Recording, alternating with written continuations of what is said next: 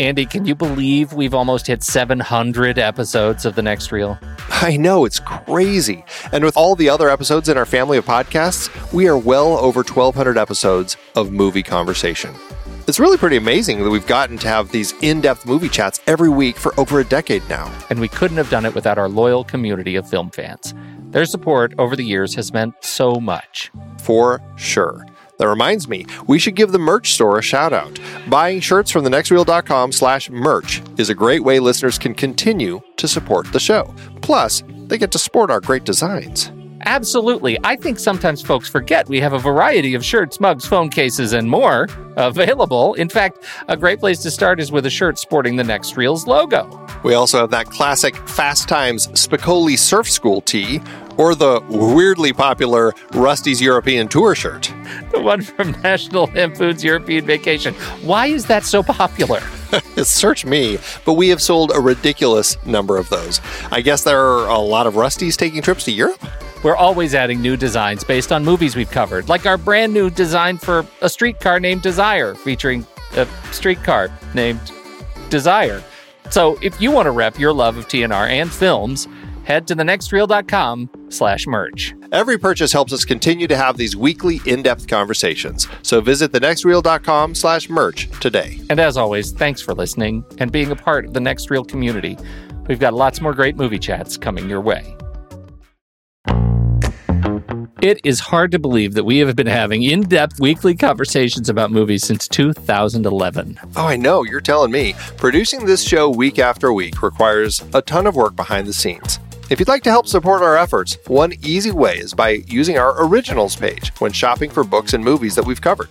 Just visit thenextreel.com/originals. Your purchases made through our links give us a small commission at no extra cost to you and allow us to keep having these great conversations. In Season 6, our Disease Films series had adaptations like The Omega Man, based on I Am Legend, The Andromeda Strain, Children of Men, and Blindness. I Am Legend is so much better than The Omega Man. What about the Will Smith version? Don't get me started. For our This Is Real Life Jack series, we talked Black Hawk Down and Seabiscuit, some great true stories based on fantastic books. And we had more listeners' choices like The Fly, The Emigrants, and Scott Pilgrim vs. the World. You just did a series on The Fly on the Sitting in the Dark podcast. Did you read the original material? Wasn't watching every Fly movie enough? Our Big Betty Davis series featured adaptations like The Little Foxes, Now Voyager, All About Eve, and Whatever Happened to Baby Jane. Are you calling Betty Davis big? Only in personality and force. She is a force to be reckoned with. We talked about the entire The Godfather trilogy, of course. Iconic page to screen, even if it is just the one Mario Puzo book. I wonder if Coppola will ever make The Sicilian. We also had some Zhang Yimou adaptations with Judo and Raise the Red Lantern. Absolutely gorgeous movies. And don't forget the Hughes Brothers series with From Hell, based on the graphic novel. Brilliant material. Kelly Reichardt gave us Wendy and Lucy and Certain Women, adapted from short stories. Plus more Hayao Miyazaki as we tackled Howl's Moving Castle. Find all these books and more at thenextreel.com/originals. Every purchase supports the show. Get the full list of adapted films that we've covered at thenextreel.com/originals and start your next read today.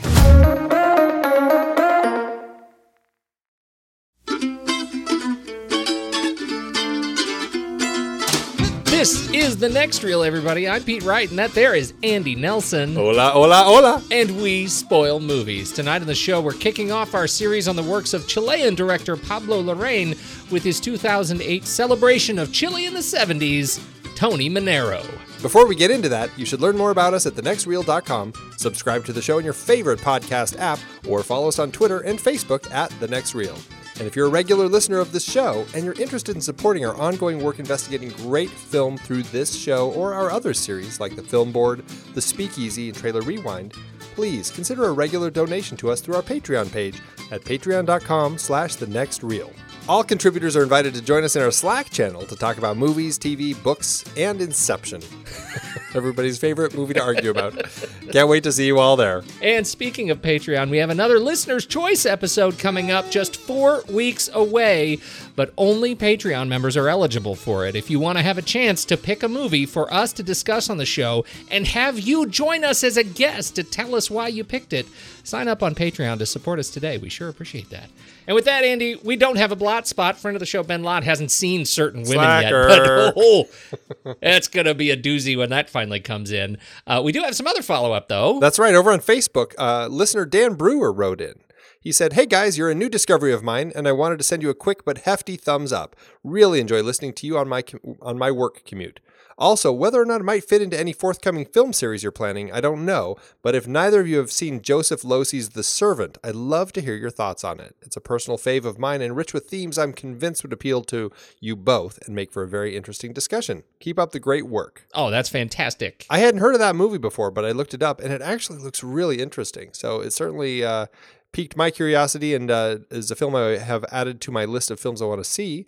And yeah, who knows? Maybe it'll end up on a series one of these days, huh? I did the same thing because I do what you do, and and I can't wait to check it out. Thank you so much for the recommendation and jump in. You know, I want to add, just this week you started a new group or a new channel in the chat room called Show Talk, and that over the last couple of hours has become the most fun channel on Slack. Thinking about the series that we're going to talk about on this show, and not just on this show, but other movies, other series that we could possibly spin up. It's been great fun, and so that is a great place to join us and share thoughts and insights on your favorite films. And so definitely another plug for Slack. Get in there; it's super fun. There you go. Awesome. So thank you, Andy. It's time. Let's do trailers.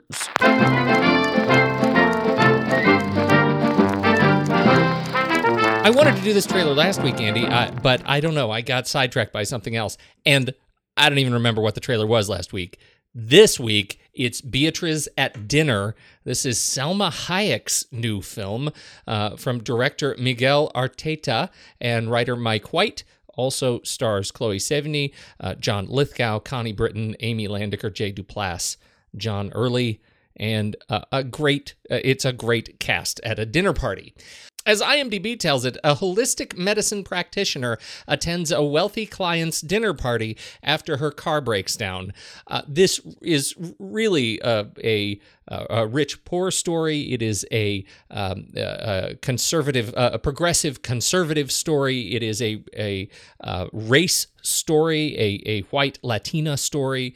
This tells, in one dinner party, it seems to tell the story of just about every racial cultural rift that we are seeing playing out in the news every day in this country. And I have to tell you, I was equally moved by both Salma Hayek's and John Lithgow's performance in different ways.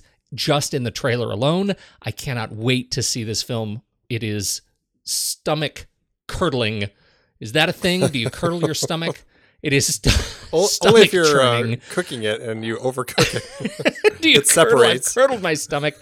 It does that uncomfortable thing to your stomach, Andy. I can't wait to see it. What did you think? Oh, I loved this trailer. It was such an uncomfortable, just watching the situation here was so uncomfortable.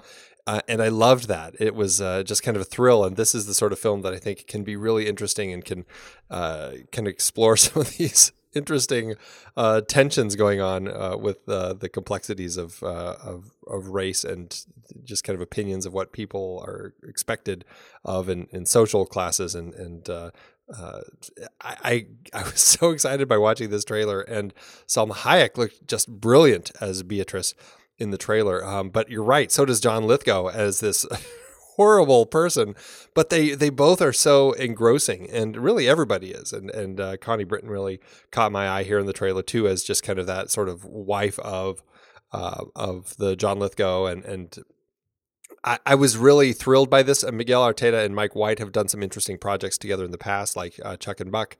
And interestingly, I think Miguel Arteta's last movie that he directed was Alexander and the Terrible, Horrible, No Good, Very Bad Day, which is a complete opposite from this one.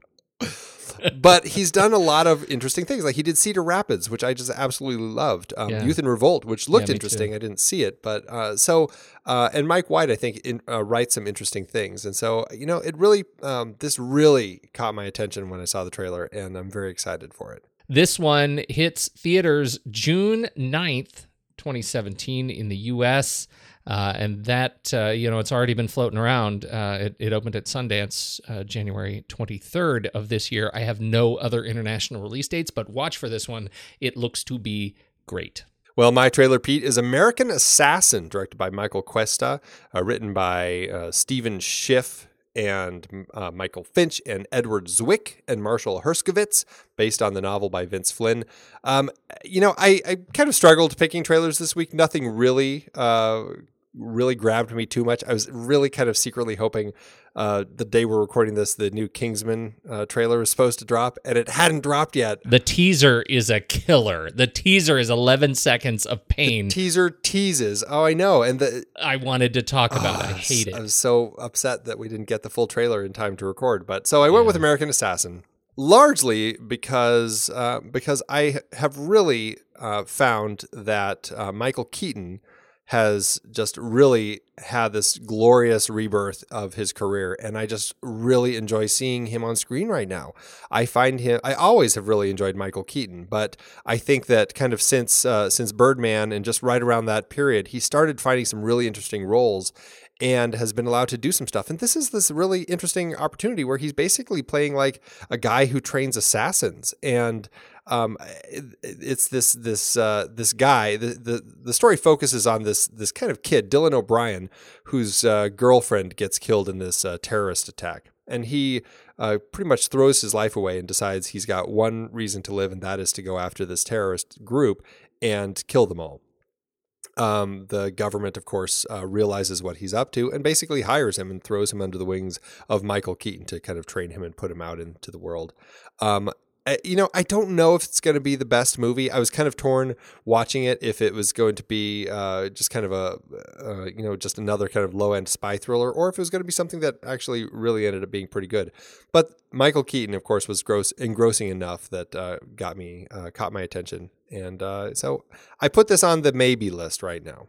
What do you think? I put it on more than the maybe list, and maybe that's a dose too much optimism. But I'll tell you what, the movie is based on a book by writer Vince Flynn.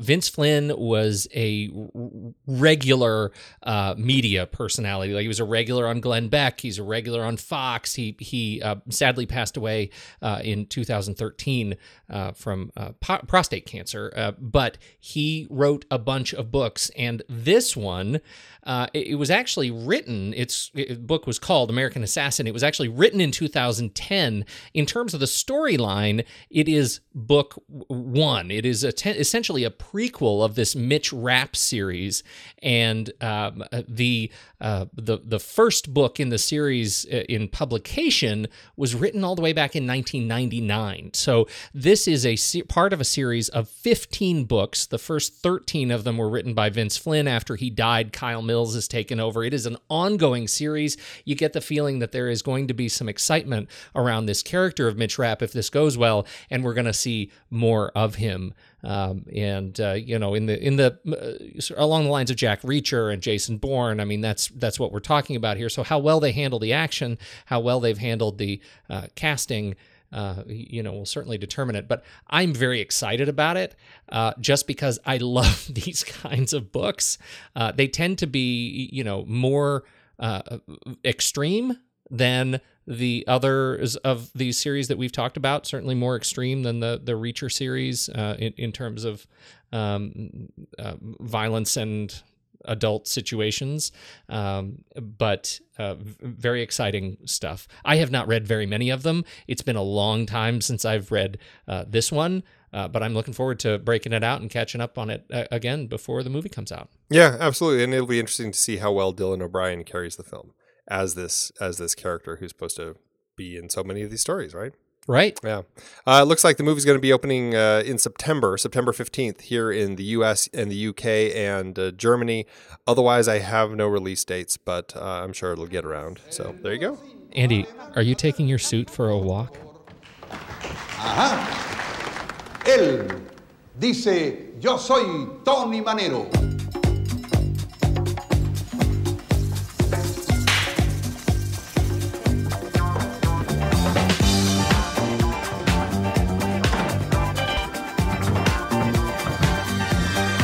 Esta tabla están todas podridas. Para la dice.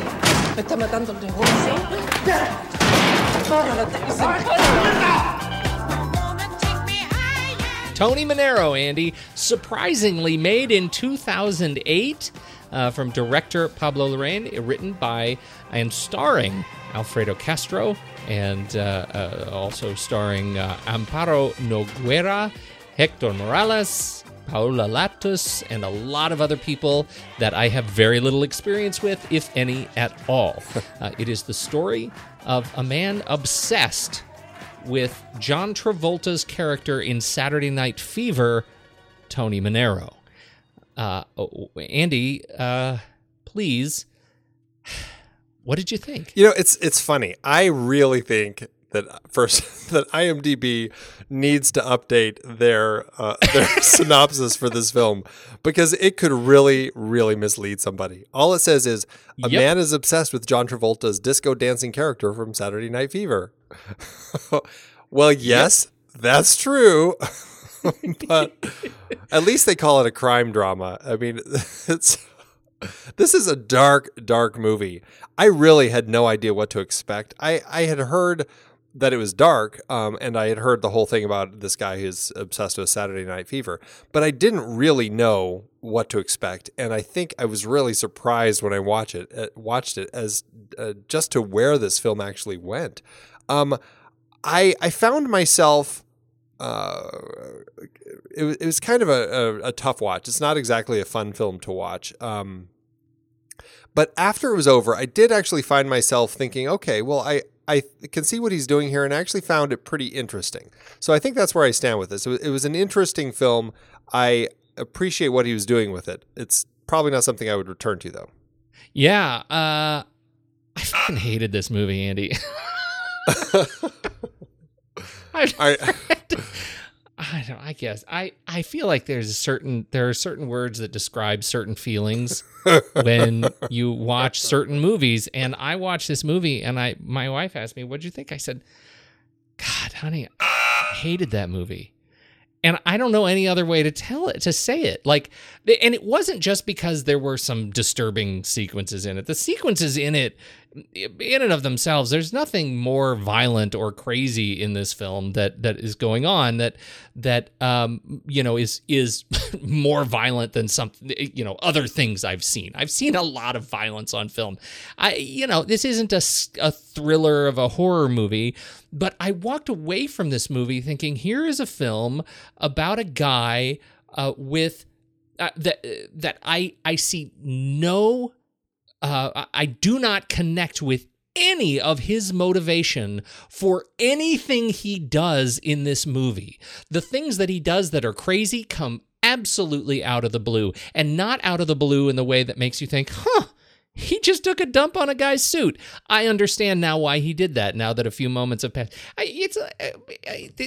Nothing. There is nothing in here that I actually feel was connected to this guy and his struggles to succeed as Tony Manero. It was one of those films that was utterly, for me, pointless, and it fell really fast to the bottom of my flick chart. I mean, with a bullet. Yeah, and I totally appreciate all of that. I really do, because this is a film about a horrible, horrible person. There's nothing to like about Raul Peralta here. This character who's obsessed with Tony Manero. I mean, he's a terrible person to the woman that he's seeing. He's a terrible person to everyone in the theater troupe in which he belongs, especially the owner whose stage floor he destroys. Apparently, she doesn't get rid of him because she's also screwing around with him.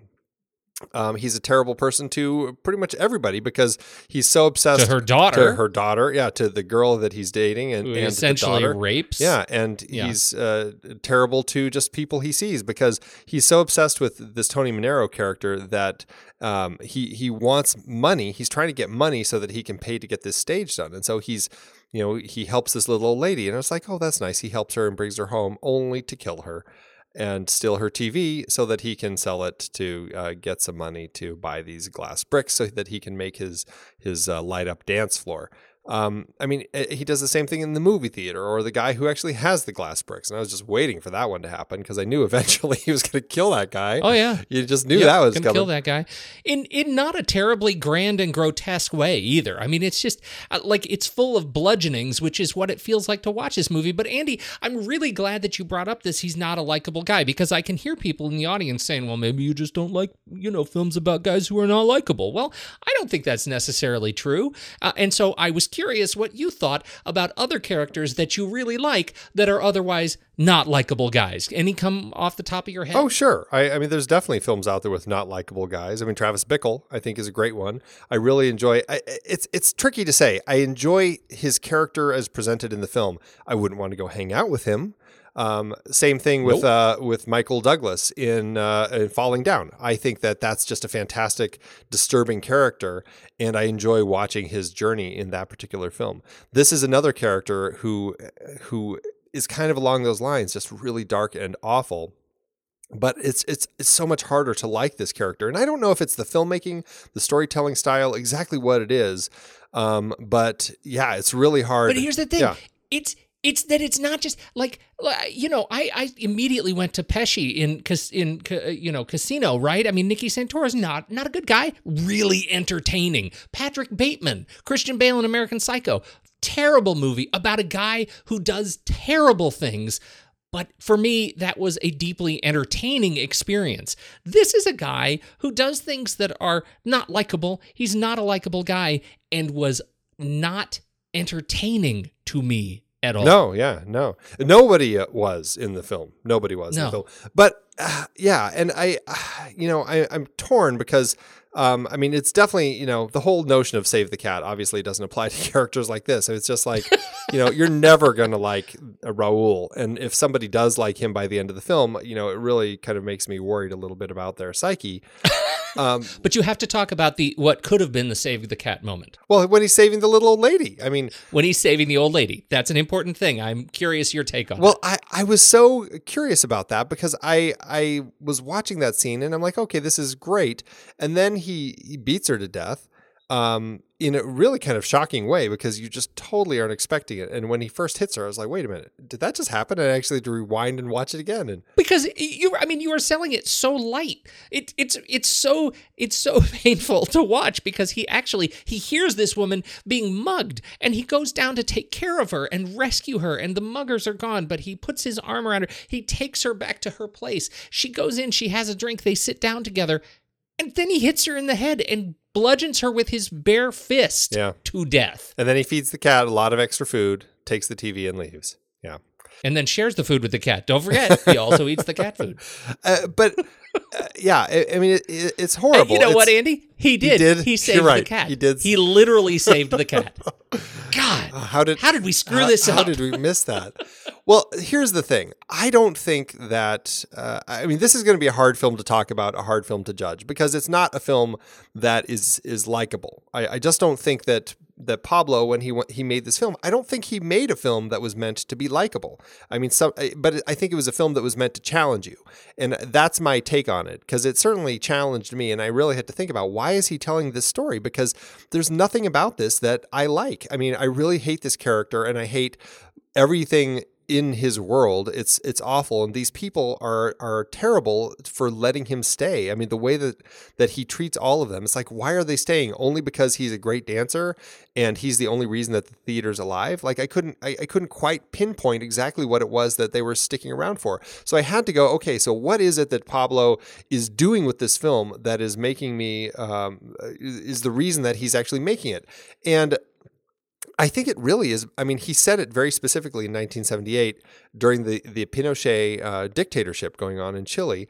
And it was a terrible time. And you see bits and pieces of that going on throughout this film. You see these cops as they're trying to track down the people who are passing out the anti-Pinochet flyers and just killing people arbitrarily. And it's just a horrible time. And even Raul has to hide a few times right after he steals the TV. He sees the army coming around the corner and he has to go duck behind a doorway and wait for them to pass so that he doesn't get caught, because you can't be caught outside after curfew. I mean, it's a terrible, terrible time. And I thought, what an interesting decision for this filmmaker to tell this story about such a terrible person while such a terrible thing is happening in the country, where almost it's like, which one is worse? And for me, and I don't think either of us really liked the movie, but at least I found an appreciation for it in that aspect, saying, okay, there's an interesting comparison that he's doing here between the horrible plight that the people of Chile were in when this was happening and this horrible person, and which one is really worse. And I thought that was an interesting way to tell this story. Yeah, and I agree with you, because what you have to understand, if you haven't seen the film and you happen to be listening to this, please go watch the film. But what's happening here, the political aspect, if you look at the film as sort of a stool, right? The three legs of the stool, we have the very personal aspect, we have the sort of cultural aspect, the reflection of what's going on in the culture, and that is very much a statement of, again, Pinochet's restriction of the spread of culture, and the third leg is the political leg, and that's what we see, where we actually have them coming in and treating the artists as criminals, and not just the what's going on by presenting the stage as something that can be crushed under a boot, right? There are certain sort of very on their sleeve metaphors that are at work in this film, and I think that because so much of the film is dedicated to Raul and his experience, right? His deeply personal experience in this world as a criminal, and his personal journey to become Tony Manero. The other two legs of this stool are too short, and we don't have enough. I feel like he was a little bit, and this is probably a gross word to use in describing anything about this film. He was probably too delicate in the way he integrated the political and the cultural into the film. Like maybe a little bit more of that story in the forefront, not so out of focus, not so around the corner. And I mean that quite literally. So much of the camera work is dedicated to putting the political nature, the police state nature of the Pinochet government around the corner from our protagonist in his sort of running away from it. And so I found that he was so sort of kit-gloved with that experience that it really impacted me being able to feel like I learned something, like he was really holding up a mirror for me about what was going on in Chile at the time, and instead just focused on this guy who is ultimately a symptom of the other of this stuff that's happening, but I feel like he's so not likable. There's nothing redeeming. It is a film that is probably intentionally, and this is why I can't relate to it enough, is that that this is a guy who is ultimately hopeless and intentionally so. And that still doesn't make it a film I enjoyed or would ever want to watch again. Did any of that make sense? Absolutely. No, I think it totally makes sense. And I agree. I mean, this was early in Pablo's career. I mean, it was only his second feature film. And I think it's, I'm curious to see, as we talk about the next couple films of his, if we see any kind of growth in the storytelling and how his ability to kind of convey the story really evolve. Because you're right. I think that, I'm pulling that out. I really had to kind of step back and really think about this for a while as to why, why he's making the film the way he is. Would it have been a stronger film if it was really overt kind of comparison between what this character is and everything going on under the dictatorship at the time? Or does it work better this way? I don't know. I ended up appreciating it. I didn't like the film, but I did appreciate what he was doing here. I feel like, at least for me, and maybe clearly for you, it would have been stronger if that element of the story was a little stronger.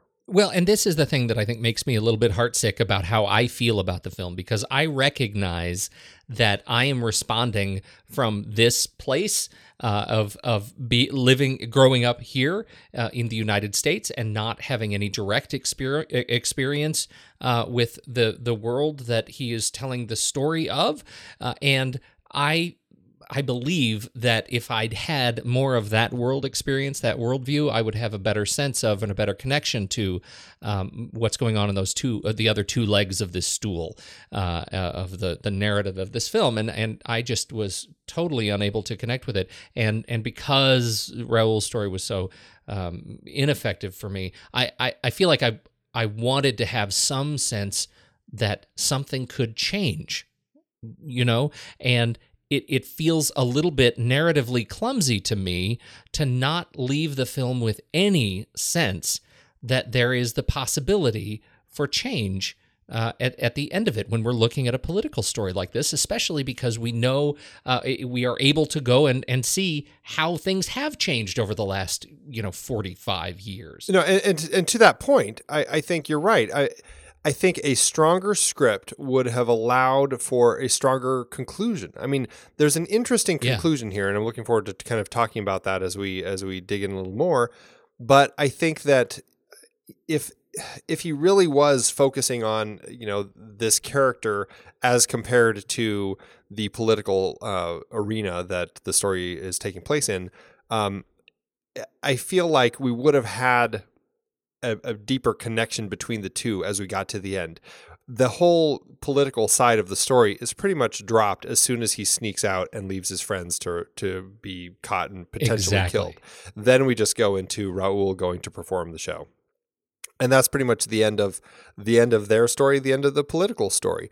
And that's a big disappointment, because as interesting as that element of the film is, it really needed to have a final element to either connect the two thematically or literally, so that there was a stronger tie between the two. So yeah, I absolutely agree there. And the way the film ends, I think it's an interesting end, but I do feel that that we're missing that. Well, can we go ahead and talk about that? Was there something you wanted to get to before we talk about the end? Because this also gets to a much more than thematic connection to the film Saturday Night Fever. Yeah, let's. I mean, I think we still need to talk a little bit about Pablo as the director, but yeah, let's come back to him after we talk about this particular element. So the first shot of the film, we follow our Tony. This is Raoul dressed up in full Tony Manero regalia, walking. We're behind him as he walks through a dirty TV studio, led toward the stage door, about to find out that he's actually shown up on the wrong date. Today is not the Tony Manero lookalike contest. Okay, and the last shot is a close-up on Tony's face. He's on a bus, and he's following the winner of the competition and the winner's girlfriend. And, because it's the movie that it is, he's probably going to do something crappy to them. But this is also where we have this connection to Saturday Night Fever. And this is what I really, I'm glad that I actually watched Saturday Night Fever before I watched this, just to at least get this connection, because I really enjoyed this connection. For those of you who don't remember the ending for Saturday Night Fever or haven't watched it, there's a climactic dance-off, and a bunch of people are trying to win the prize money. Tony and Stephanie do their amazing disco dance, and of course they win the prize. But Tony, being the honorable person that he is, and somebody who actually respects the art of dancing, is very upset that he ended up winning, because he feels there's another couple who actually danced better than he did, and the whole thing was a political thing, and they're just giving it to him because he's like the dance club favorite and all that stuff. And so he's really pissed that he won the award. After he leaves, he sees the other person the other couple that he thought was better than them, and he gives them the prize and all the prize money, because he wants to do what's right. Dancing is the thing that is most important to him, and he is going to stand up for it, and he gives the winner, in his mind, the prize. That was a really interesting moment in Saturday Night Fever, and I found it to be just an incredible moment in that film. I actually really enjoyed that film.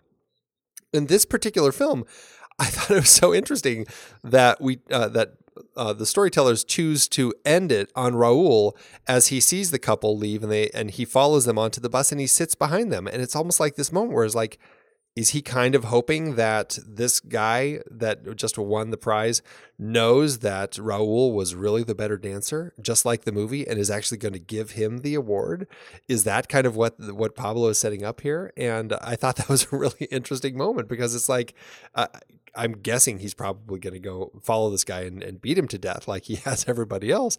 But I feel like there's that glimmer of hope in him. And I don't know, I kind of liked that. Yeah, I really did too. And in fact, there was a visual connection too, right? We have that close up on him, and what you just described is sort of that's kind of the end of the film, but then there's more on the bridge, and there's and it ends up being, he ends up doing the great thing at the dance, and they make some bad decisions after that, and then it gets all kind of rapey, and it's really dark, Saturday Night Fever. But but I actually love that he's just it's when he is at his very lowest, and he gets on the subway and just starts riding around, riding all night the subway, and we have some very similar looking shots of him on the subway versus compared to Raul on the bus, and I really like that. I thought that's a nice visual comparison, because there isn't a whole lot more going on apart from Raul sitting down and working on his accent occasionally, trying to mimic Tony Manero. I didn't find much of a thematic connection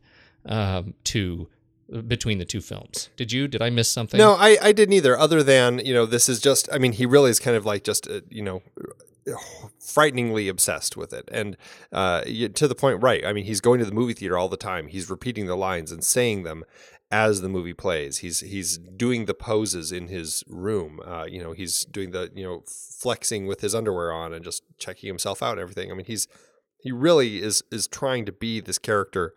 And it's like that's all he has in his life is being Tony Manero. It's kind of frightening. And you're right. Like you said earlier, it's like he is the product of this society. And it's like this is what has become of this person, because under this dictatorship, there's nothing else for him. And he's just left with this obsession because that's what he's latched onto. And I mean, it was interesting. I'm not sure about the first shot, last shot connection, if there really is one, just kind of thematic tie, other than, he's going to the show and clearly he's just not with it. He's kind of, I don't know, he's just kind of, not paying attention to things. And at the end, I mean, here he is. So I don't really see much of a connection between the first shot, last shot. Did you see anything else? No, not really. Other than just sort of the highlight of the empty obsession. I do think, though, we've got The Walk. The Walk is another connection to Saturday Night Fever, right? We have the walk scene on the street, and in this case, we have him holding the suit of Tony Manero, and that long follow walk to open the film is resonant to me of the walk that we get of Tony Manero in Saturday Night Fever once he's dressed, and it's the iconic walk that everybody knows from the trailer, and is sort of representative of who Raul wants to become. He's kind of got that stride, even though it's through a dirty kind of like backlot of a TV station that has just gone to hell, and it's everything that the Tony Manero in Saturday Night Fever is not, and I think again that's that's certainly a statement on the state of Chile at the time. Yeah. But anyway, enough about that. We made a comment last week that this was going to be a hairpin pivot from Kelly Reichardt to Pablo Larraín. Did you, when you turn this on, is the first thing, the movie starts and you said to yourself as you zoned in on your Laserdisc copy of this movie, you said, I'm so glad that we followed up our Kelly Reichardt series with another classic minimalist filmmaker in Pablo Larraín. Is that what you said, Andy? That is absolutely what I said. I will say it was so refreshing to see, handheld cameras moving around, a lot of crazy jump cuts and out of focus shots and movement, and just characters running and just everything kind of shaking and uncontrolled. That was really refreshing. I mean, it does wear on you after a while, in particular, just because this film is so dirty. There's so much squalor in 1978 Santiago, Chile, that it was just kind of like, is not a world that I'd want to go visit. But I do think Pablo Larraín, as a director, captured that world really well and brought a lot of energy to it with his camera work and everything. I do have some issues with some of it, which we'll talk about. But I will say right now, I appreciated the way that he was doing some of his cutting and the way you'd be cutting. Some of it felt very kind of Steven Soderbergh started exploring some of that editing style where you'd be having a scene and then you'd be kind of jumping forward in that scene and then backward in that scene, and while you were having the conversation from the middle part of that scene. He does some of that here, and it's kind of an interesting way to approach some of it. Sometimes it's distracting, but on the whole, I overall found it much more refreshing than what we had been watching before. Yeah, I would agree with that, but I would add only by comparison. Insofar as it was energetic, it was a breath of fresh air, but only till you realize you're standing right next to an exhaust pipe. Like it was, it was. It was, it was, I found myself getting incredibly distracted by the use of out of focus. And I thought that was interesting because it didn't come with any sort of connection to the narrative. I wasn't able to see, why are we out of focus here from the perspective of the story or the characters that are out of focus? Is there some connection to Raul's experience right now that defines why he is out of focus the way he is? I was not able to pick that up, and I found it getting really distracting to me. What did I miss? No, that's absolutely something that was one of my frustrations with some of his choices. I think overall I appreciated the looseness, and that's what I enjoyed about what Larraín was bringing here. I felt like it kind of worked in this particular story, but I do think that there wasn't enough thought as to why some of those decisions were being made. Like you just said, the out of focus shots. It's interesting that he was playing with it, but I couldn't pinpoint a reason for it, other than perhaps he was saying that Raul's life was just out of focus or something. But that was kind of a weak link if that's what he was going for.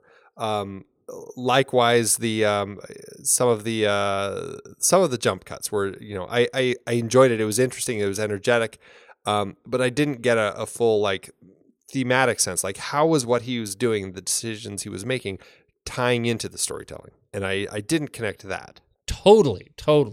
That was, and it felt like over the course of our time with the film, it's a short film. I mean, it's under an hour 40. It felt like it became increasingly disjointed. It falls apart. It gets even more loose as with each passing minute, until the third act is the sort of freneticness of Raul's personal narrative is coming apart, and the rest of the visual presentation of the film comes apart at an accelerating pace in that third act, to the point that it becomes difficult to follow. Well, and I think that was something that was an important element that Larraín really needed to focus on, that perhaps for his later films he will do better at. But I had a difficult time pinpointing my location throughout the story. I don't think it was, I think it actually took me quite a while to figure out that, Raul actually lives above the theater. There were a lot of elements like that. Like, I couldn't quite pinpoint exactly where all of this was. How did you figure that? Because at the very end. Well, no. Well, at the end, and also I think I actually started pinpointing it when he steals the glass bricks, or I don't know if he's stealing them or just taking some up the stairs to his room, because he's putting them on the floor and he's laying on them to make his own little thing in his room. Yeah. So that was the point. I'm like, he actually lives above the theater. I didn't realize that. It was never set up very well for me. Likewise, I agree with that. Moment, I didn't pick that up either. Yeah, it was hard to tell. As in the sense of world building, I think I had a sense of presence of life in Santiago, Chile, but not a sense of place. I couldn't pinpoint things like that. Another issue I had was that was kind of frustrating, is we got this big final dance number. Just kind of another comparison with Saturday Night Fever. Raul finally gets onto this show, 1 o'clock. Whatever it's called, so that he can do his Tony Manero impression against all these other Tony Maneros and do his big dance number.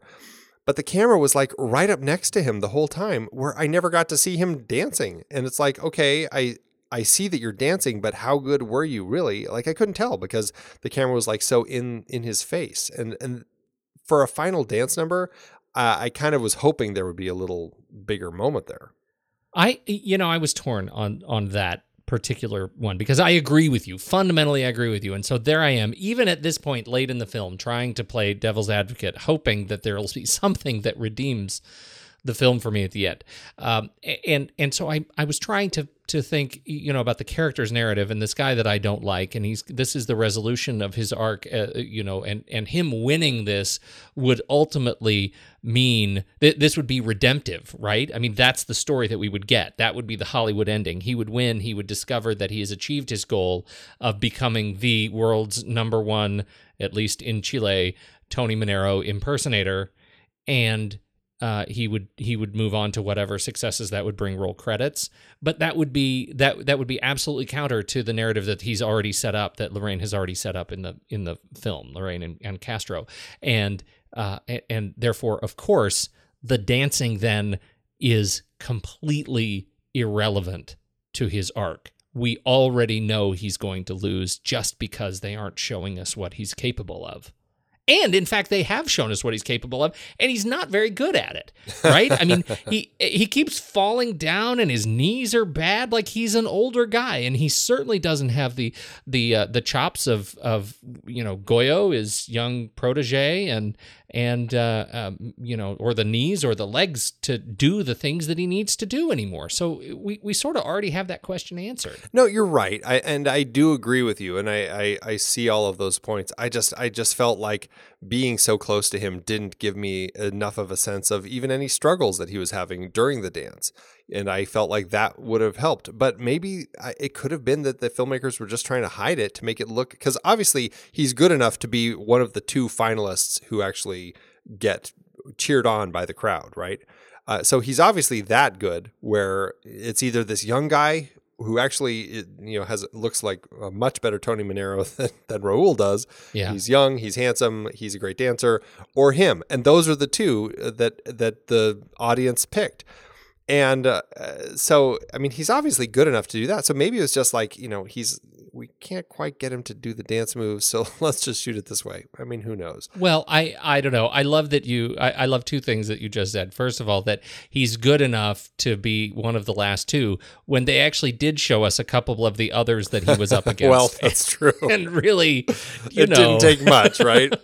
It did not take much. And the second thing that you allude to here is, isn't it another fascinating bit that the only any sort of democratic process, any sort of voting that we see in the film takes place on this television stage, and yet it's also it is ultimately a representation of a failed democratic process, because I think the people, by my ear, the people applauded more loudly for Raul than they did for the young guy. And it was, Enrique Maluenda's TV host that actually chose the young guy. I thought fraudulently. Well, and I think that speaks, maybe that's the little nod at the end to kind of the politics, bringing it back in there, that this is kind of what our society has become. There's a political process that's supposed to be democratic, but it's really chosen by the leaders, and they're the ones who are actually dictating how things are going to be run. So to that end, okay, I give it that, and I actually appreciate that quite a bit. I guess I don't know where I'm going anymore with this conversation. You spun me in a circle. Okay. We'll let that be.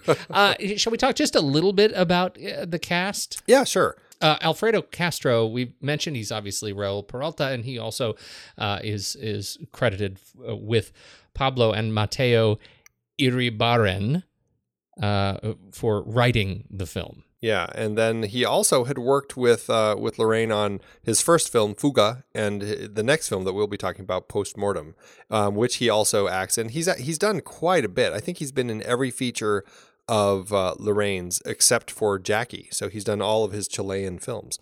I will say, as despicable as this character was, I mean, he does carry it well. And I mean, he's a hard character to like, but I think maybe part of that is because the actor is doing a good job at being that way. He is founder of what apparently is called a historic theater company in Chile, the Teatro La Memoria. And I couldn't help but think after I read that this role is absolutely the role played by a surly founder of a theater company. You know what I mean? Oh, that's funny. Yeah. I agree with you. I actually think he in terms of me not liking the film, whatever, he buried himself in the part. I absolutely bought it that he was this guy. He was a guy who was absolutely infused with an empty obsession with this crazy American film and what it represented to him. And it was a no holds barred. This is something that's nothing's going to get in my way. I will not let anything get in my way to achieve this goal. And I bought it. Alfredo Castro. I look forward to seeing him in the next thing. Yeah, I do too. I'm curious to see, because if anything, I'm looking forward to seeing him play a character that'll kind of wash the taste of Raul Peralta out of my mouth. Yes, because this is not a character that I want to ever think about. He's just terrible. Now, I don't know. I have no experience with anybody else in the film. Is there anybody else that you wanted to that you want to shout out? I found them all to be just a very interesting group. I don't have any familiarity with any of them either. So I just don't know, I don't know what else I can bring to the table other than saying that the group of them, they were all very interesting. It was a well-performed group, as kind of awful as they all were to each other. But I still liked the performances. I thought they all worked well in context of the story they were telling here. Worst Muppets episode ever. Production. This was produced by Juan de Dios Larraín. This is Pablo's brother, who also produced Postmortem and No, coming up in our series, and you've already mentioned it, Larraín's 2016 Jackie. This is part of their production company. Yeah. Yeah, they've got a little Chilean production company, and they crank these projects out themselves, and they also crank out a number of them for other people. I think that what was we talked about that trailer a while ago. Cactus. What's the cactus movie? Crystal Fairy and the Magic Cactus. Remember talking about that trailer with Michael Cera and his all of a sudden his random Chilean film projects that he was doing. That's right. That's right. With Gabby Hoffman. That Sebastian Silva directed. And Larraín was one of the producers on it. So it's just one of those interesting things. What I love is that these brothers are really kind of helping push Chilean cinema and really trying to help grow it, because, I think it's important for different countries to really start kind of finding a way to express themselves artistically. And this may not have been my favorite film, but it really piqued my curiosity, and I want to watch some more of the stuff that they've done and some of the stuff that they've produced. I really want to go see Crystal Fairy and the Magic Cactus. Absolutely. Sergio Armstrong was behind the camera. Some frustrating choices for me in his work here. I found the camera, and again, I found the camera intentional. And I didn't understand the choices. It's not like it was a sloppy camera. It was intentional and obtuse. Well, and I think that's what I was kind of saying earlier about the camera work is like I really enjoyed the life that they brought to it, because there's intentionality there, and it's alive, it's moving and everything. But I don't feel like as storytellers, I couldn't figure out what thematically they were doing with some of their shots to actually help connect things. It just felt like they were doing it to do it. But other than making it feel like that much more claustrophobic and messy of a world, I didn't really pull much out of it. And again, I couldn't pinpoint where I was. I mean, there were a lot of issues I had, and I think a lot of it stemmed from the cinematography. I say this only as a bookmark, right? That Sergio Armstrong, he's also behind camera for Postmortem and No, and so I'm not equipped yet to really, I think, make a comment on just where the intentionality was. It may be just straight up stylistic, and we'll see in the coming weeks as the trilogy sort of plays out. Production design, Polin Garbizu. really production design, hair, makeup, costumes. We're in the 70s.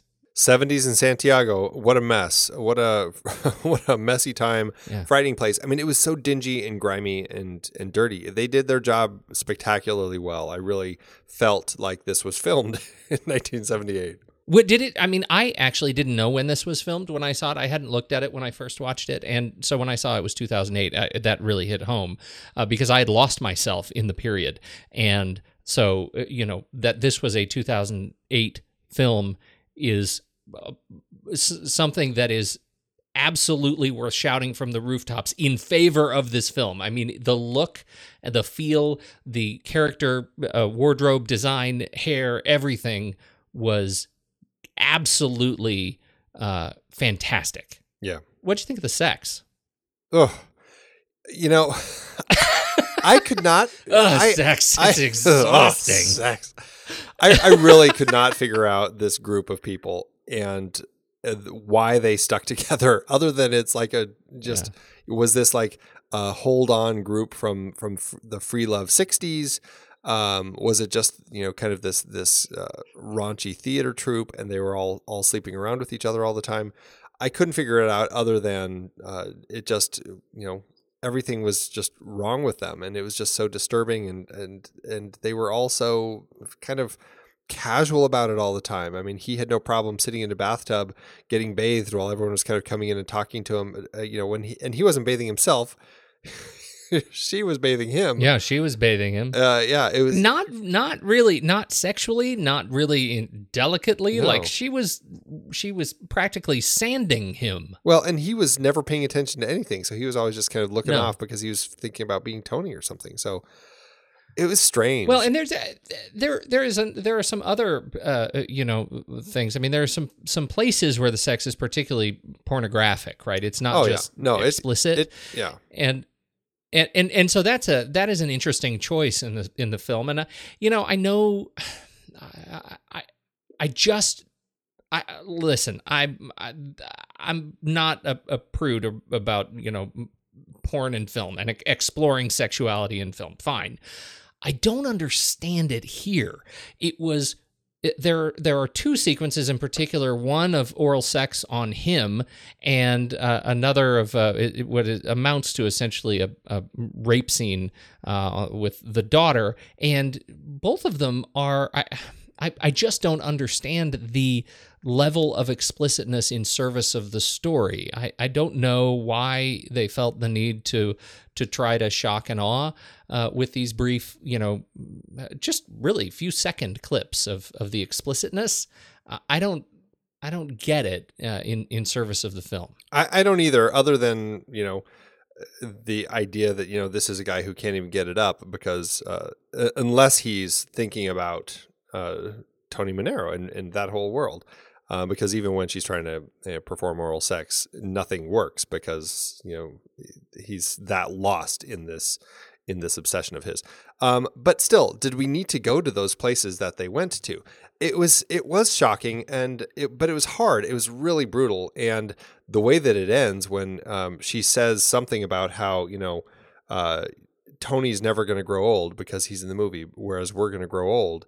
And he like grabs her by the mouth and like pushes her away. I mean, it was like, that was, as awful as a rape scene. It was so difficult to watch him do that.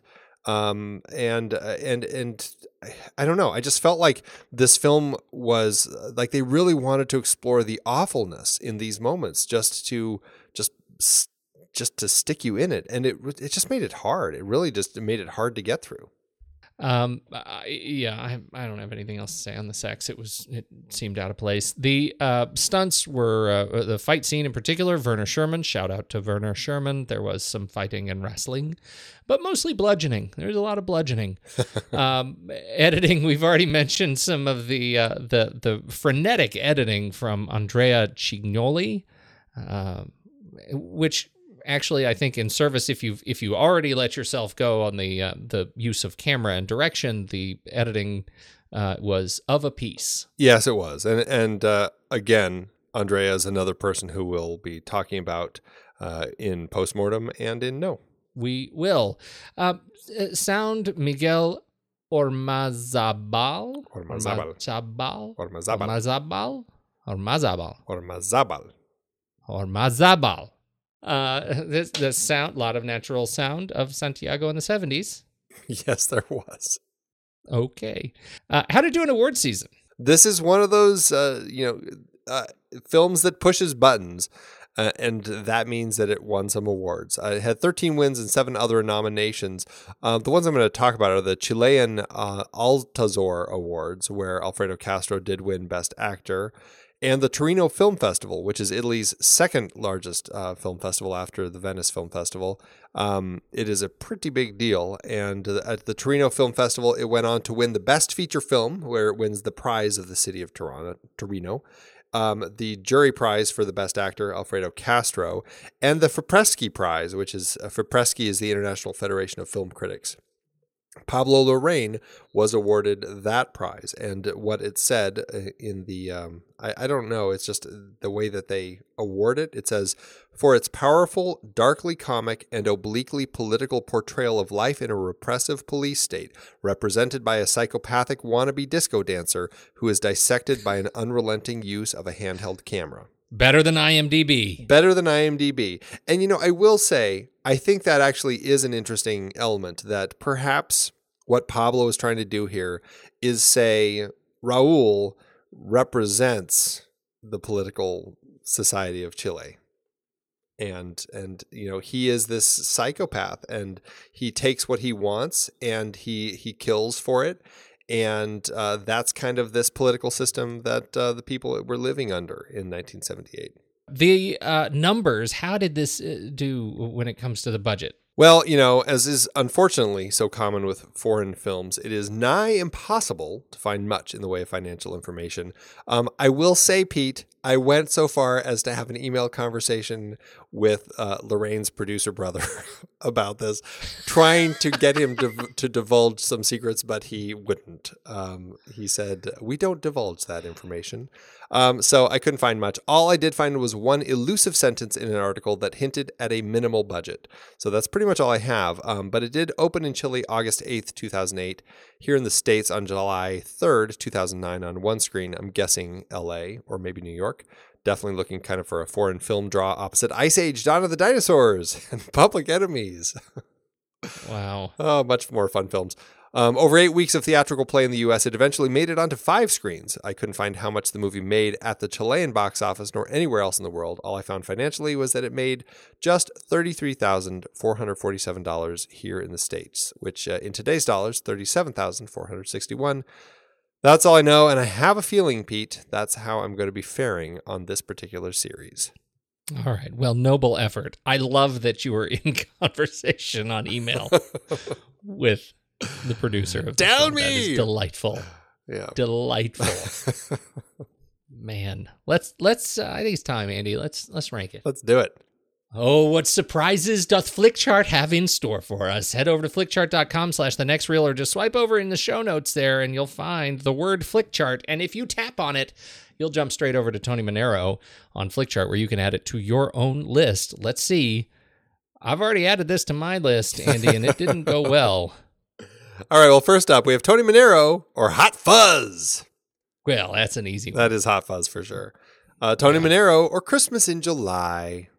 What a delightful That's amazing film. how easy these are. Yeah. That's right. At no point did I see anybody in Christmas in July crapping on other people's clothes. Tony Manero or Stripes. I will go with Stripes. You're going to say Stripes. Yep. Yeah. Tony Manero. That's what I don't even need to do it. I'm just going to guess for you. Oh, is that what it is? That's the rest of this. For you, I'm guessing this goes straight to the bottom. You already said. Not Tony Manero. Yeah. No, a spoiler. Done. Tony Manero or Marty.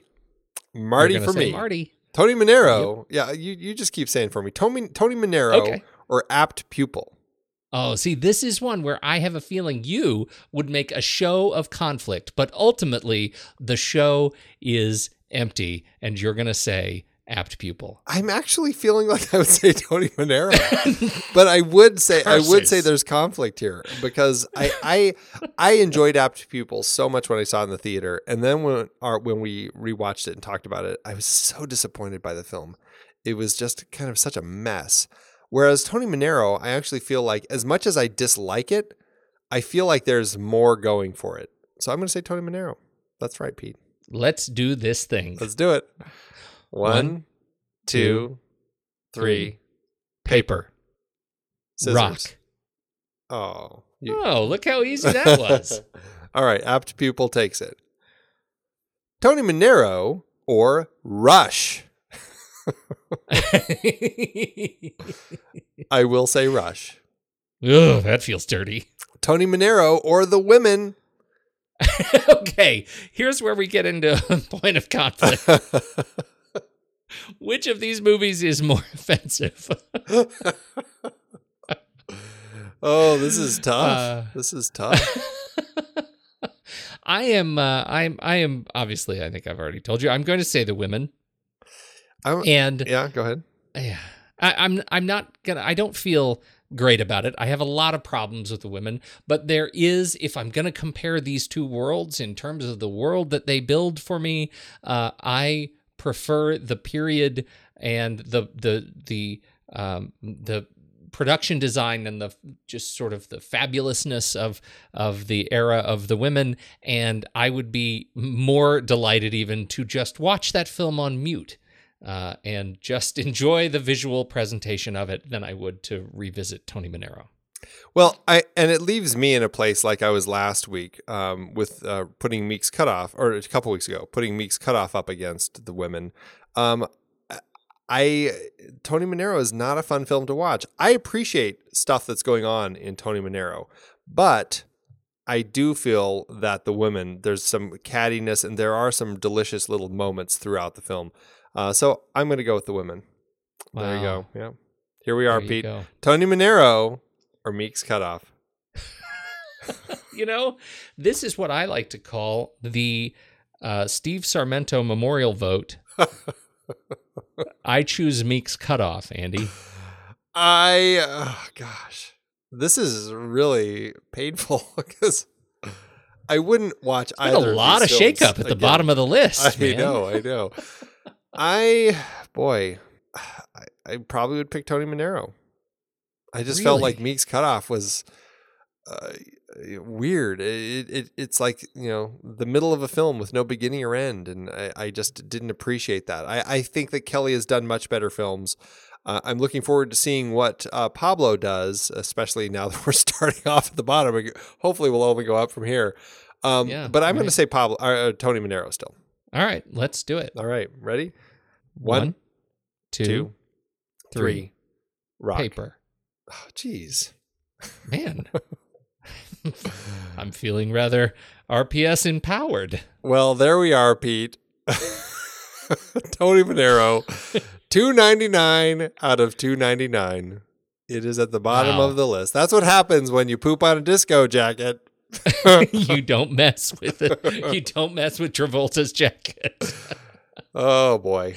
Yeah, this was not a delightful film to watch. I'm curious, though, what does this do for your Letterboxd? This, for me, was actually a 2.5-star film, but I will not give it a like. All right. Well, I will give it a half star, and I also will not give it a like. Ooh, okay. So where does that put it? 1.5 stars? Yeah, that puts it at 1.5. There you go. 1.5 stars and no likes for Tony Manero.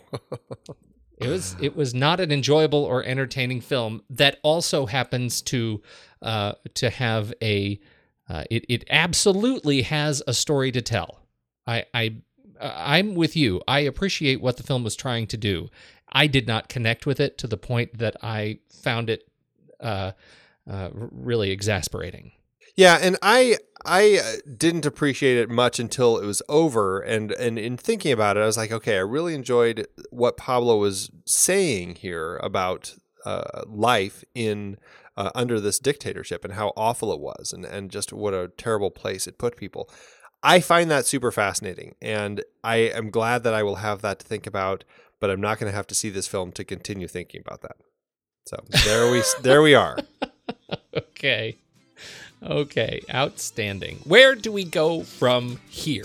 Well, next week, we are going to be joining Pablo Larraín again on his next film and his next collaboration with Alfredo Castro to talk about Post-Mortem, his 2010 film taking place just before the rise of the Pinochet dictatorship.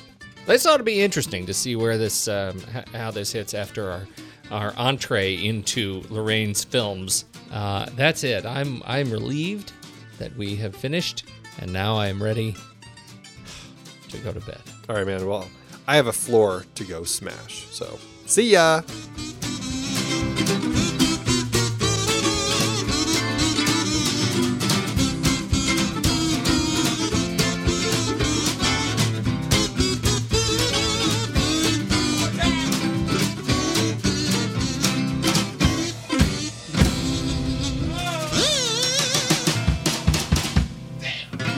Amazon giveth, Andy. As Amazon always doeth. I went high because I went low. Mine comes from, it's a 5-star from Wintu One in 2013. He says, Buñuel lives. And I think you know how we feel about Buñuel. We like Buñuel. We did. So I offer this with all the credit that it is due. What was that, Veridiana? Veridiana, yeah. Yeah. Yeah. All right, here we go. Tony Manero dangles 70s Chile from a nightmarish memory. Greed, insanity, and U.S. exports flit above the grunge world of Raul Peralta and rule this little man so desperately in tow to his ego. Sad but undeniably alluring, Alfredo Castro plays Raul Peralta so perfectly. His deliberate movements, his unreadable but nonetheless hyper-expressive face catch you up so that his periodic violent acts seemed almost illusory. Did I just see that? How could I find myself rooting for him in the Chilean Tony Manero TV contest? And at the end, why did I feel that an injustice had been done to him? Pablo Larraín burst out into the international scene with an Academy Awards Best Foreign Language Film nomination for his film No, the third in a trilogy with Tony Manero. Having seen this and his second film in the group Post-Mortem, I can see that Larraín works with essences. For Tony Manero, it's horror, a film poem succinct in its message. All roads lead to hell, fever, sickness, horror. It's right out of Buñuel's Mexican period. I actually think this is an astute review. And I really, even though I didn't like the film, I think that he's saying some interesting things.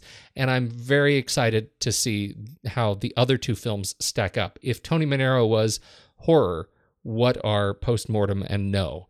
I'm all that much more curious. So I have nothing to laugh at in this review. Yeah, well, hopefully mine will provide a tiny bit of comedy. I didn't love the film, but I found a lot of interesting stuff to think about with the film. Glitter Kitten, on the other hand, gave it 1 star and said simply, "Why did I watch this? This was one of the worst movies I've ever seen. I'm rather bewildered by the fact that some people found some good in it. This guy was a horrible person. He did horrible things and fancied himself to be like Tony Manero. Then it ended. That's it."